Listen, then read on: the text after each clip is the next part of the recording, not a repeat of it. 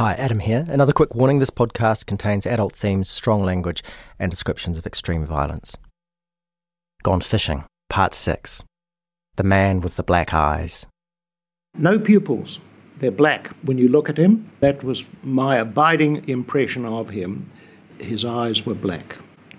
Yes, I would think as a teenager, a very good-looking lad and all that sort of thing. He just went on the dark side. Roger Chambers has been a crime barrister since the 1960s. So now, nothing much surprises him. He knows what's just beneath the skin of respectable society. Back when he started in the law, drinking in pubs past 6 p.m. was still a crime. As a result, illicit pubs, sly grog dens they were called, flourished. They sprang up in Auckland's city-fringe suburbs, places like Ponsonby and Grey Lynn. Nowadays, these suburbs are all multi-million-dollar bungalows and cafes, but back then, this was the rough end of town.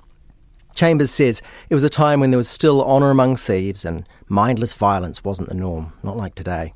One of Chambers' first bosses told him you don't learn law from the book, so he dragged him round to some of those drinking dens and the nearby brothels. And there, Chambers would knock about with colourful underworld characters, people like Too Fat Smith. He also encountered a wider world of fascinating folk, thieves and gang leaders, poets, writers, drunks. So these were the people Roger Chambers would throw back a pint with or defend when they stood in the dock. So yeah, nothing much surprises Roger Chambers. But even he was taken aback when he took on the job of representing Stephen Stone at the High Court. Sure, the crimes Stone was accused of were appalling, but the real surprise came when Chambers asked his client to tell him his side of the story.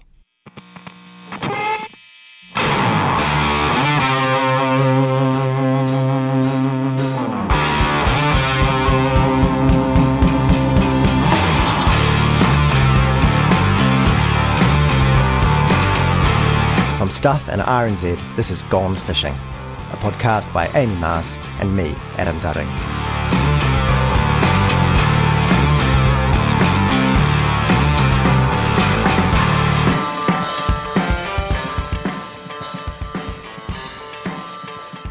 For a time, Roger Chambers was the go-to lawyer for one of New Zealand's most notorious gangs. I was, for about 10, 15 years, National Counsel for the Mongrel Mob.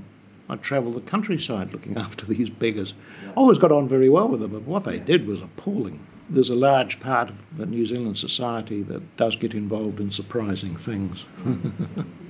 People in large part are moulded by their upbringing most of the time, but there's also a lot of people who are born bad who will make a conscious choice, because we have in New Zealand and in Australia some serious criminals that had the most fortunate of upbringings. Stephen Stone, the choice to be bad was his.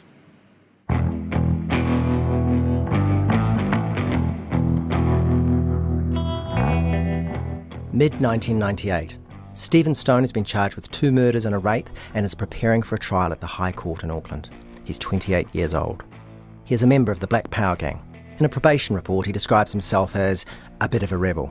But there's a bit more to it than that. He already has a long criminal record. His first conviction was in 1984, around the time he left school, and he's run up a total of 48 since then. There's minor stuff, cannabis possession, driving without a licence, breaches of periodic detention. But there's also car theft, burglary, dangerous driving and possession of an offensive weapon. In all, he's committed 10 violent offences. In fact, he spent much of the 1990s in prison. In 1992, he was involved in an aggravated robbery at a Kumiu winery and was sentenced to almost 6 years in prison. He was reportedly arrested at a hospital 2 days after his second child was born. 5 years later, soon after being released from prison, he was speeding down a rural road and crossed the centre line. He crashed head-on into a car driven by an elderly woman. That crash was in May 1997. He was arrested for Dean Fuller Sand's murder in July the same year. The charges for Leah Stevens' rape and murder were added in April 1998. By June 1998, he's on bail and his legal aid file lands on the desk of Roger Chambers. Stone was easy to get on with, but a born thug. And as I say, and he may not thank me for this, I got the impression that he rather enjoyed the notoriety of it all because it meant a couple of serious notches in his belt. 20 years on, Chambers is still in the same office in Vulcan Lane in the middle of Auckland City. The office probably looks much the same now as it did then. Even with the windows closed, we can hear sirens and cars and the general hum of the city. From his third-floor window, Chambers can see if any of his staff are in his favourite pub before going to join them. In 1998, when Chambers receives the police files about Dean Fuller Sands and Leah Stevens, he finds them hard to fault. This investigation looks complex, but well handled. So the police found no forensic evidence. Well, the crimes are almost a decade old, and Larnock Road has been completely refurbished. Of course they won't find any DNA. The lack of a body, in Dean's case? Well, it's out there somewhere, Chambers reckons. Keep in mind, this is the guy whose job is to convince a jury that Stone isn't guilty.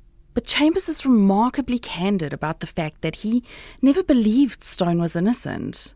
If he's proclaiming his innocence now, that does come as a surprise. He's entitled to hold the view, but I don't believe him. But perhaps it's not all that surprising that Chambers doesn't buy Stephen Stone's version of events, because, basically, Stone didn't seem to have one back when Chambers was his lawyer.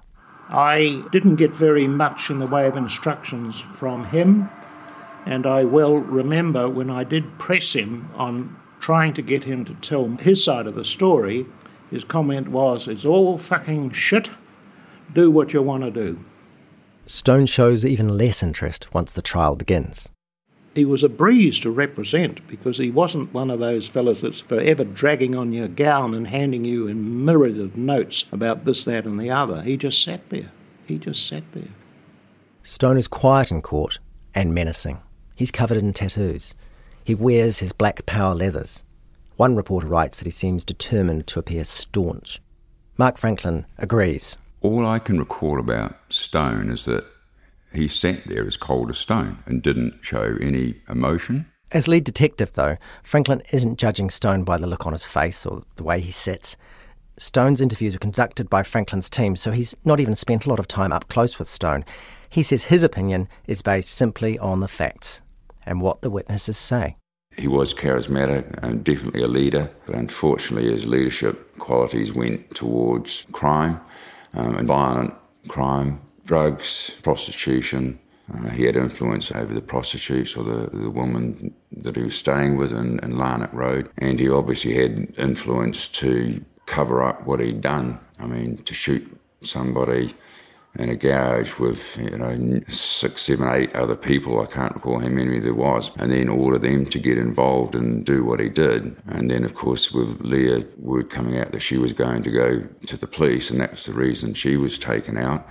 The prosecutor called it a cold-blooded killer, and that's what it is. I mean, sure, he was only young, but even at a young age, you go around killing people.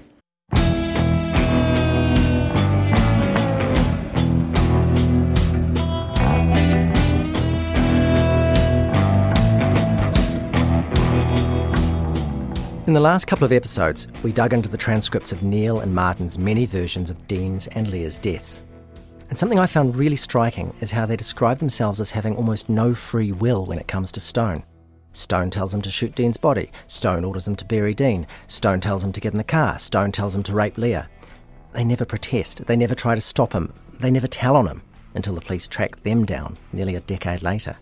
When detectives ask them about this, both men always say the same thing. They were terrified of Stone. Martin says he never even got a cut from the numerous burglaries he did with Stone. At best, Stone might buy him a burger. He says one time, Stone repeatedly shot him in the leg with a slug pistol as a joke. He says Stone wasn't a friend. Rather, Martin was stupid enough to do something for him once, and, quote, then I couldn't really get away from him.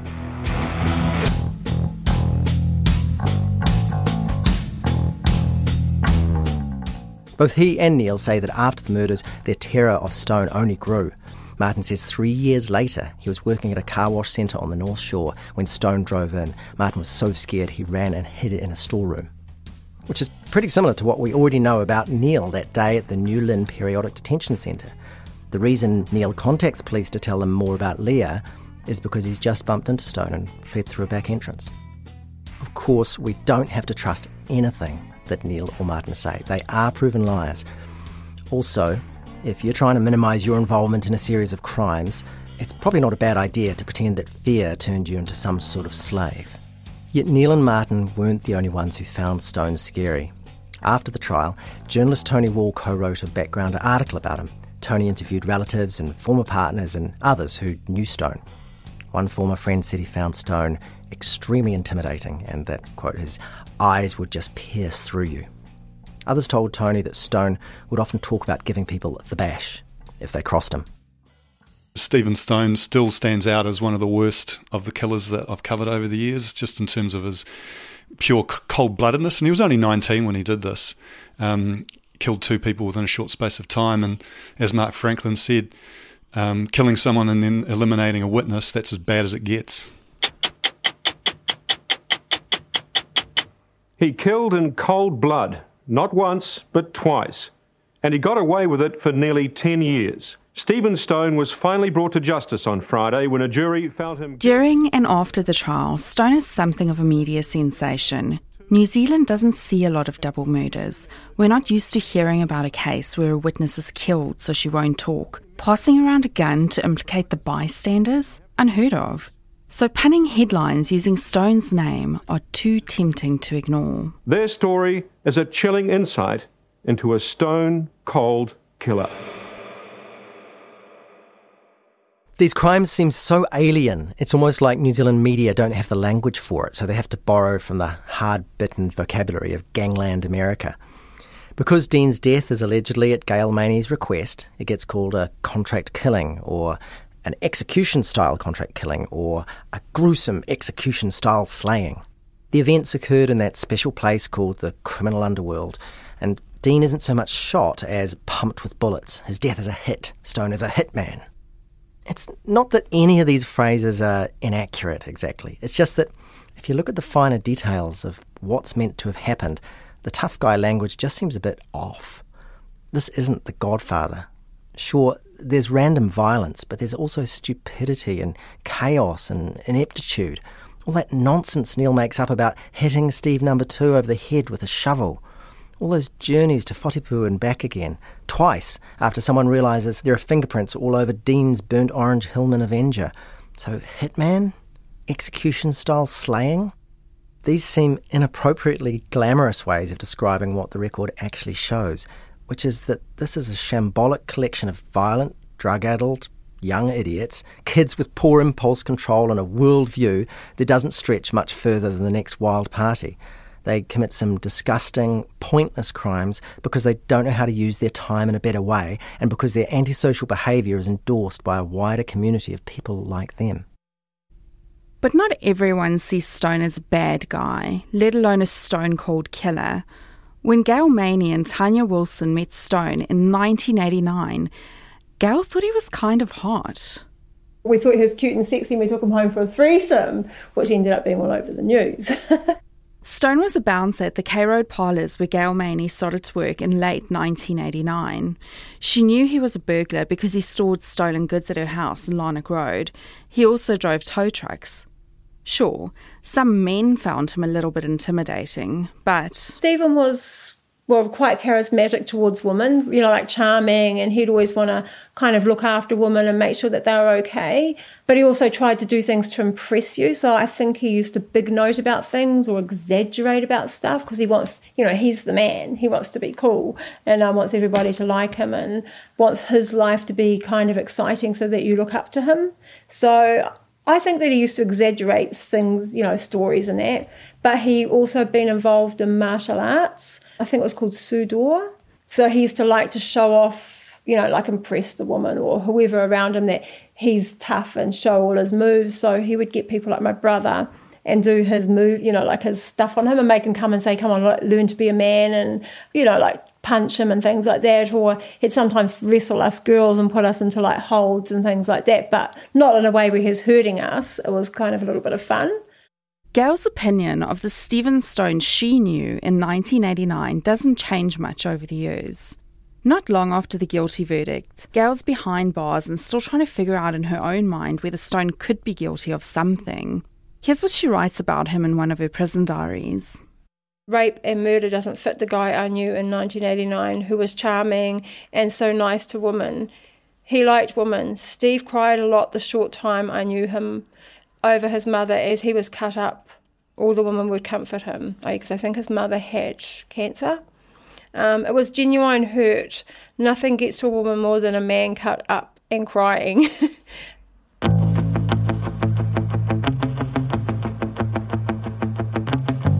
Since 1992, Stephen Stone has spent almost all of his time in prison. In theory, he's been eligible for parole since 2008, but at every parole board hearing so far, he's missed out.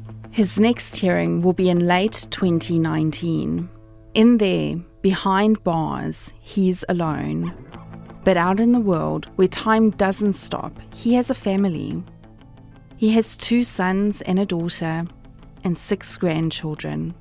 He writes to them and calls them from prison.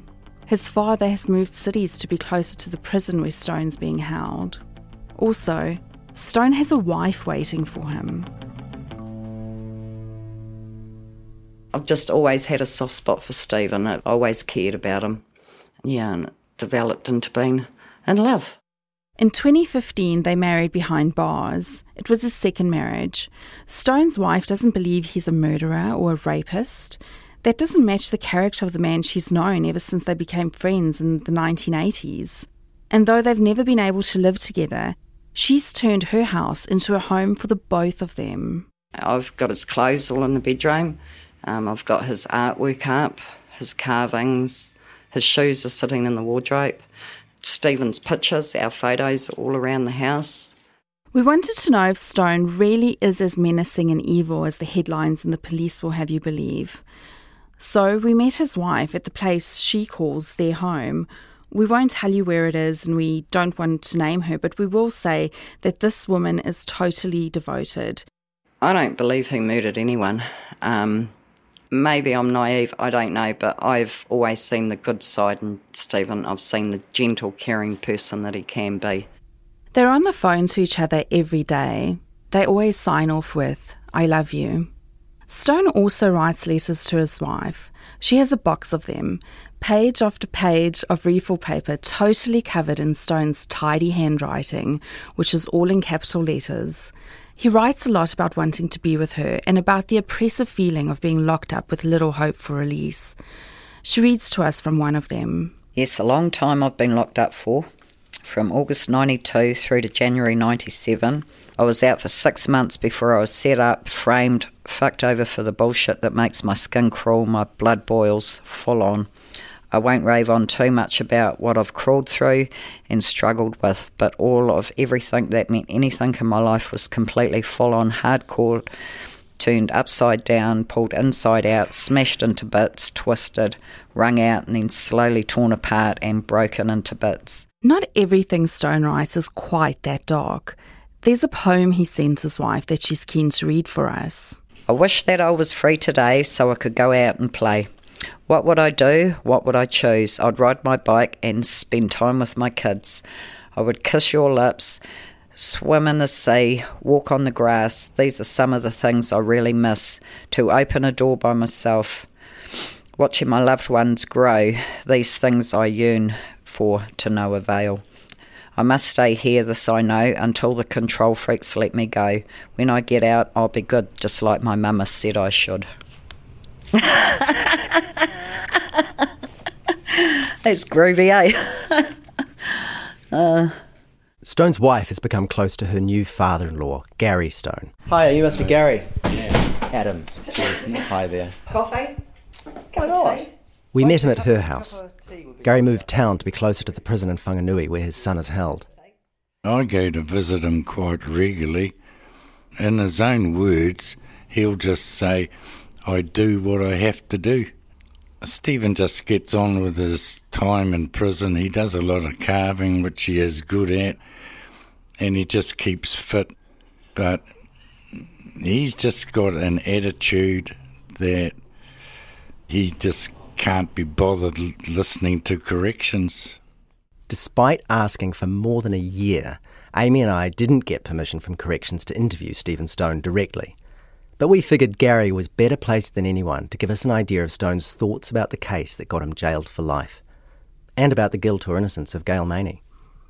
According to Gary, his son simply says he's innocent of the 2 murders and a rape that put him behind bars. It's the story Stone's been telling for the past 20 years. Well, Apart from a brief glitch 8 years ago, we will come back to this in more detail later, but in 2010, Stone actually confessed to the 2 murders. He now says he did that purely because other lifers told him it would improve his odds of getting parole. He didn't get parole, and he returned quite quickly to his original position, which is that he's innocent. Yeah, just like Gail, Stephen Stone says he didn't even know his supposed first victim. Stephen said to me he's got no recollection of Dean Fuller Sandys at all. You know, we're only really presuming the guy is dead. There is no body to be found, so I don't know. You've got to presume he's dead because his family at that time, 20 years ago, had never seen him in 10 years. Stone always denied knowing Dean Fuller Sands, starting from the day in 1997 when he was arrested for his murder. He told police he had no idea who this guy was. He'd seen his picture on the Crime Watch TV appeal the other day, but hadn't recognised him. But rather than focusing on giving police reasons to believe those denials, Stone treated this interview like some sort of game. The interviewing officer asked if he knew anyone by the name of Dean. Stone said, "Only Dean Bell, who I knew at Birkdale Primary." And later he added, "Oh, I've just remembered 2 other Deans, Dean Cannon and Dean Atchinson." He's deliberately wasting their time. Anyway, over the years, Stone has also talked to his father about the other murder he's accused of, that of Leah Stevens. Stephen knew Leah Stevens from the nightclub work that they were probably both involved with, but Stephen had said he had nothing to do with her death at that time. Not only that, Stephen said he never raped Leah Stevens, and he had no reason to rape a woman. They always were flocking after him anyhow. In the police case, it was like Stephen says, if we can't get him on a murder charge, we'll get him on a rape charge. So why did Stone make so little effort to defend himself at the time of his arrest? An innocent person who's wrongly accused will usually move heaven and earth to convince the police that they've got it wrong. But instead, Stone was being either flippant or staunch during his interviews. He challenged the cops to go hard and made jokes about all the Deans he had ever known.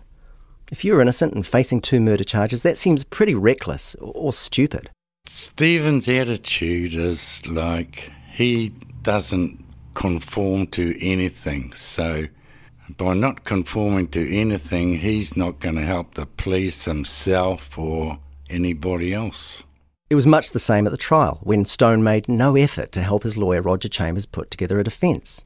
I think Stephen's attitude was like he had nothing to do with any of it, and he just went to court and thought that he would get off the charges. He didn't expect to get a prison term out of it. Stephen says the police set him up. Stephen was always in and out of trouble with the police, and I think they decided that Stephen Stone should be put away and out of their hair for as long as they could possibly get him out of it. And when Gail Maney's fate became tied to Stephen Stone's, that wasn't good for Gail. Stone hasn't really talked to his father about Gail's case, but if Stone were innocent, that would pretty much guarantee Gail was innocent too. It's hard to be guilty of commissioning a hit if the hitman didn't do it. Stone put it this way at the time of Gail's second trial in 2000. He said to me, "Dad, they're not going to let her get off, because if they let her get off, they've got to look into my case again." Stone has a theory about why the police were gunning for him. Stephen believes that Detective Franklin, was his surname, had a beef with him because of an armed robbery that he'd done previously at Kumeu. And the guy that he robbed, apparently, this is coming from Stephen himself, committed suicide a year later. And Stephen told me that is why Detective Franklin was really out to get him. When all the story came out, it was Detective Franklin's opportunity to put him away for life. News reports about that armed robbery say Stone and an accomplice broke into Oldfields Winery in Kumeu, West Auckland, in August 1992. They say that the manager of the winery was struck on the head with an iron bar, and Stone and his accomplice then took thousands of dollars from the safe. Before leaving, they tied the man and his wife up. Reportedly, the man later committed suicide. So, one aspect of Stone's theory seems to match reality. But we asked Mark Franklin about this theory, that this suicide inspired the police to pin some cold case deaths on Stone, and Franklin flatly denied it. He said he only learned about Stone's existence once the case began. I had no personal grievance against Stephen Stone. I'd never met him before in my life. His name had only came up when Tanya gave me his name. In any case, after serving his time for that Kumiu robbery, Stephen Stone was out of prison just 6 months before being arrested again and charged with Dean's murder. It was during that 6-month period that his car crossed the centre line on a road in Dairy Flat and hit another car head-on. Stone received several broken bones, including a fractured pelvis, but the woman in the other car, 70-year-old Hazel Bennett, was killed. It was just a terrible accident, says Gary. I knew of the road accident because he got periodic detention from that. Maybe he went to sleep at the wheel, I'm not sure. He definitely didn't drive across the centre of the line thinking I'll kill somebody.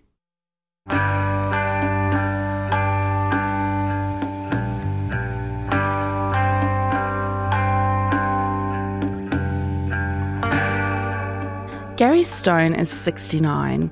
Before he retired, he was a mechanic. He's become very knowledgeable about the arguments in support of his son's innocence. He knows about the torch that was found during the search for Dean at Whatipu. He knows about the documents which show that Catherine Sell's house wasn't fully built when she was meant to be witnessing a burglary at Gales. But he's not trying to minimise the fact that at the time of Stone's arrest, his son was already a serious criminal. Gary should know, after all, he was there as Stephen took his first steps towards a life of crime. And despite serious efforts on the part of Gary and his wife Margaret, they felt unable to stop him. Gary says Stephen is the only person in the wider family who's been in trouble with the law.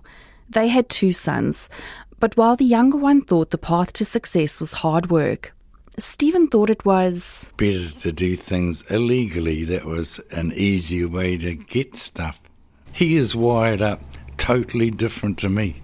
And any psychologist will tell you that they are wired up totally different. There's nothing you're going to do to change it.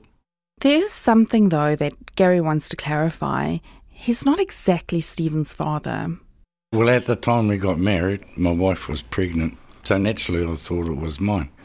But when you worked out the time frame, it was only like about 7 months, so we just got on with it. And she admitted to me that she had a relationship with somebody else, but we just left that behind. But my parents would never really accept him as a grandchild because of that. Perhaps that rejection made Stephen's life a little harder, but the central problem Gary and Margaret faced when raising Stephen was that he simply had too much energy. You know, I tried to correct him as a father. He was always what we'd say hypo. Myself and his mother, we took him to the doctors on a couple of occasions and tried to explain the situation, but nobody had an answer to it. Now it's called ADHD. And because of that energy, it just seemed to have got him into trouble. Stephen was born in 1969. His younger brother was born in 1971. Gary and Margaret both worked. They were a normal family, but Stephen was always too active. Like, he would shake his cot to pieces until it fell over so he could get out and one time wandered down the street. Some lady asked me and his mother if she could take him to church one time. This was when he was about 5, but he was so disruptive in the class she didn't want him back there. His offending didn't really start until maybe 13 or 14. That's when the trouble with school began too. I'd been fined for not sending him to school. Well, we sent him to school, but he didn't go there. And so I just said to the headmaster, I said, look, I'll save us a lot of drama. I'll just take him out of school and I'll give him work. And they agreed to that. and so did the Education Board. That was when I employed him to teach him to be a mechanic, which I paid him for. He was quite interested in cars, but yeah, I think he found it too time-consuming because of his ADHD problem. Something that took an hour to fix wasn't really him. Like, I haven't got the patience for that. Gary knew his teenage son was misbehaving. There was petty crime, some burglaries. He tried to pull Stephen into line. When he was working for me in the workshop, I bought Stephen a car so that he could get his licence, which he did, but he didn't want the car because it was like a Triumph Herald friggin' station wagon and it wasn't cool. So I sold the car and gave him the money. The person I sold the car to, he came in to get some repairs done on it. And in Stephen's mind, basically, oh, that's my car. And he took it out of the garage and decided to go for a run in it. I guess he thought he could just do whatever he felt like doing. Well, because I called him out, we had a bit of an argument about it, and pretty much I gave him a dong in front of his friends and said, you know, that's theft, that the car doesn't belong to you anymore. I gave him a side swipe backhander across the chin, I guess, yeah.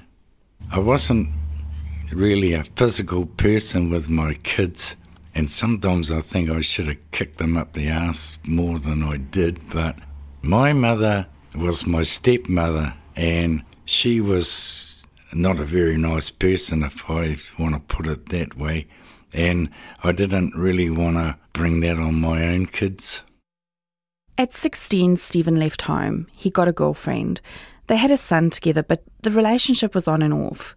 He pumped petrol at a service station for a while. In 1989, the year he's meant to have killed Dean and Leah, Stone was just 19.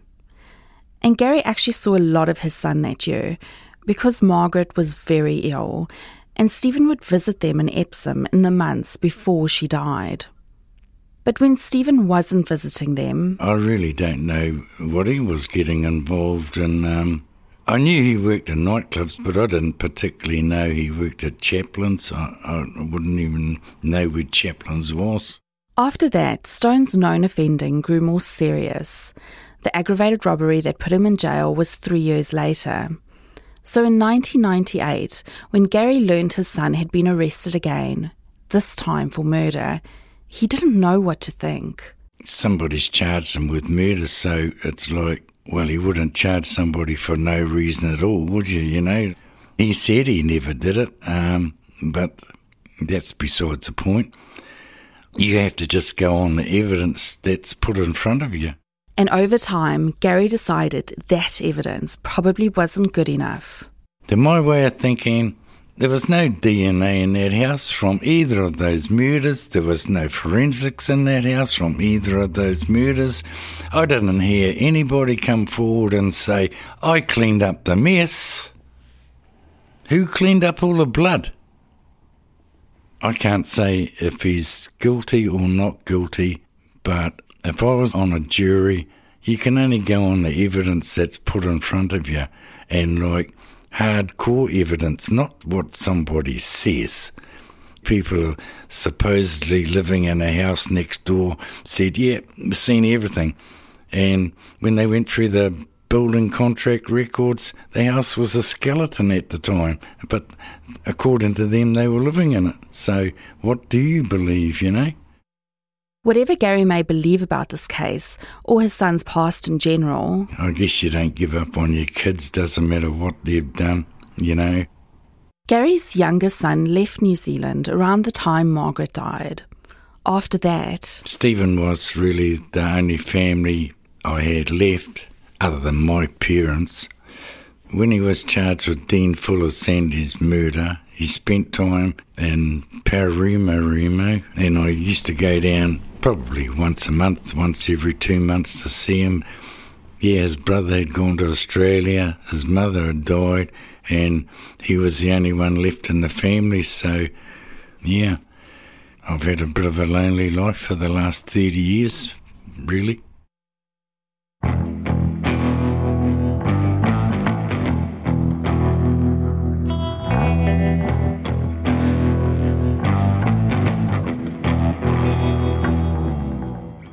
Stone says he's innocent. His father thinks the same. So does his wife. Me, I'm not sure what to think about Stone's insistence that he didn't commit those murders. Stone is clearly a far less sympathetic figure than Gail. That history of serious violent crime surely counts heavily against him. But obviously, if there are problems with the case against Gail Maney, then some of those problems transfer directly across to the case against Stone. Let me just turn off my phone. I don't want to be that guy. But there is one other person we talked to, one who's not directly related or married to Stone, who also thinks he really is innocent. When I first met Steve, it was in an interview room in Unit 9. Chris Chevalier is a New Yorker, but now he's also a Kiwi. He met Stone when he was working for a Christian group, Prison Fellowship New Zealand. And it's quite a small room with a small desk and just 2 chairs opposite each side of the desk. And he was wearing his prison fatigues, just a basic cotton tracksuit. And as soon as he walked in, big, white, bald head with nothing but a smile on his face, very firm, solid, well-mannered handshake, and was... Chris has spent many hours with Stone. He's got to know him really well. He has plenty to say about Stone's character and demeanour. There's a carving by Stone on his wall at home. Didn't come across as stone-cold killer and all the other stuff that you had heard. It was a small room, and I just felt safe, and I felt at ease, and I felt that he was genuine. But Chris also has a rather strange story to tell, which explains why he thinks Stone is innocent.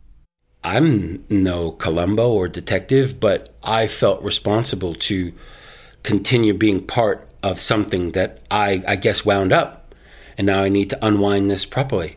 They met around 2010. Stone had just started saying he was guilty after all. He went along to the Prison Fellowship's Sycamore program, 8 or 9 sessions inside the prison, and talked about his crimes. Chris was impressed. I worked with Steve, and I also worked with a couple of other guys that were in for life for murder, and I found Steve to be very easy and amicable and soft and gentle, even though he had quite a lot of muscle and quite a lot of ink, and he could screw up his face if he disagreed with something. At the end of each course, the fellowship offers to help offenders make contact with their victims or their victims' families. There's the possibility of a face-to-face meeting. Stone says he's keen, and Chris considers Stone a good candidate who's really taking responsibility for his crimes. So he gets the wheels rolling. Chris talks to Dean Fulisand's mother Carol and his brother Wayne, and they're interested but very cautious. Finally, they agree. They hope this might be their chance to finally find out where Dean is buried. They all meet in prison. Chairs have been set up in a circle. Stone and the Fulisand's family sit across from each other. Chris is there too, and another person takes notes. Stone opens the meeting. He discussed how sorry he was, a little bit, but basically told them the story of what went down. And then they were able to ask questions. And so he walked through what was going on at the time and what he had done. Chris catches up with Dean's mother and brother after that, and they tell him something seemed wrong during that meeting with Stone. For a start, Stone hadn't been able to tell them where Dean was buried. Also, he seemed insincere. There was no remorse. And there was one other thing. Chris says during the meeting, Stone had discussed the mechanics of the moment that he actually drew his gun and shot Dean. I still believe that the brother thinks that Steve did it. But what Steve said was that the reason that he drew his weapon and shot Dean was that Dean drew first. But what Dean pulled out was a fish donger. And a fish donger is something that when you go fishing and you catch a fish, you can thump it on the head and knock it out. And that's the bit of shiny thing that Steve says that he saw. And the brother said that my brother didn't own a fish donger. Chris is unsettled by this and sets up another visit to Stone in private. He has a feeling he knows what's going on. All of a sudden, the light pings on you. I just looked at him and sat him down. I said, "You lied. You didn't kill anybody. You haven't done anything. You weren't there. This doesn't stack up." Stone tells Chris he'd only confess because the other lifers told him it would improve his parole chances. My take from that point in time, when I walked in the room and saw his face and then heard what he said, and he had no time to think of an explanation, gave me that explanation, I believe that he hasn't done it, and I believe that Steve is guilty of being stupid and making a really poor choice. From that moment on, Chris is not only convinced of Stone's innocence, he takes an interest in Gail's story too. When I met with Steve and told him he was a liar, here's the co-offender. So you're telling me that this person is in jail because of you and serving life on something that didn't happen. He says, yeah, but if you go over the case, we've said it all along. And she professed her innocence. And so I made contact with Weary Prison and was able to get in and saw her. And before I met her, I called her on the phone and I said, this is who I am. I want to meet with you. And she went straight into rabbit talking mode of blah, blah, blah, blah, blah, and just laid out everything that had gone on, and she almost gave me the whole daily chronological events of everything that she'd been through. And I said, I believe you. And she cried for the next 3 hours until I got there. And even now I get teary-eyed thinking she just went stone cold silent on the phone, like she couldn't believe what I had said. And I said, I believe you. I totally believe you, Gail.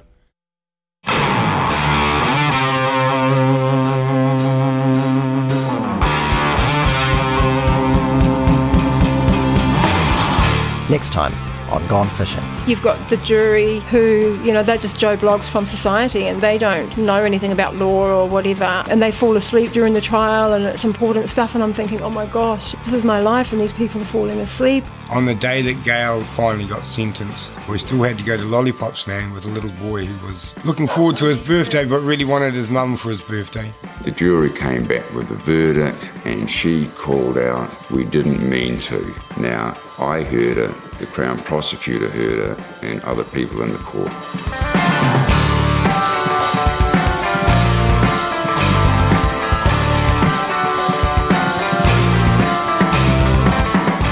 Gone Fishing is a joint production from Stuff and RNZ, written, presented and produced by Amy Mars and me, Adam Dudding. Our executive producers are Tim Watkin and Justin Gregory for RNZ and Catherine Goldsworthy for Stuff. This episode was engineered by Rangi Poet, visuals by Jason Dorde. You can subscribe to the full 8-part series at Apple Podcasts, Spotify and other podcast providers. You can also go to the Stuff or RNZ homepages to listen or to find details on how to subscribe.